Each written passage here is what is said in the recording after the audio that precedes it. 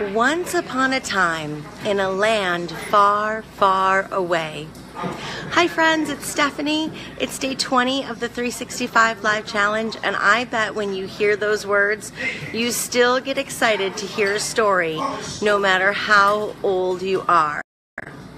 I am at a community storytelling night where they are telling stories of high times in honor of 420, and there are so many benefits of storytelling for young and old. Storytelling improves our communication and our listening skills. It allows us to communicate cultural values and morals. It allows us to get an insight into different cultures. It allows us to talk about universal life experiences that occur cross-culturally.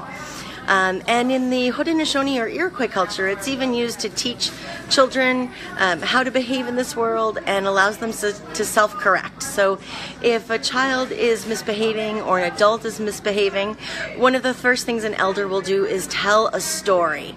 And in that story, the person, the character in the story will be misbehaving in the same way the person is. And it gives the person the chance to hear that story and say, is that story really about that animal or that creature, or is that story about me? And if I don't change my behavior, is something bad going to happen to me the way something bad happened in that story? So storytelling has so many important values, including relaxation and improving our well-being. It's something that's really good for us mentally and physically and culturally as well. So if you are a business owner, you really need to be using stories in your marketing.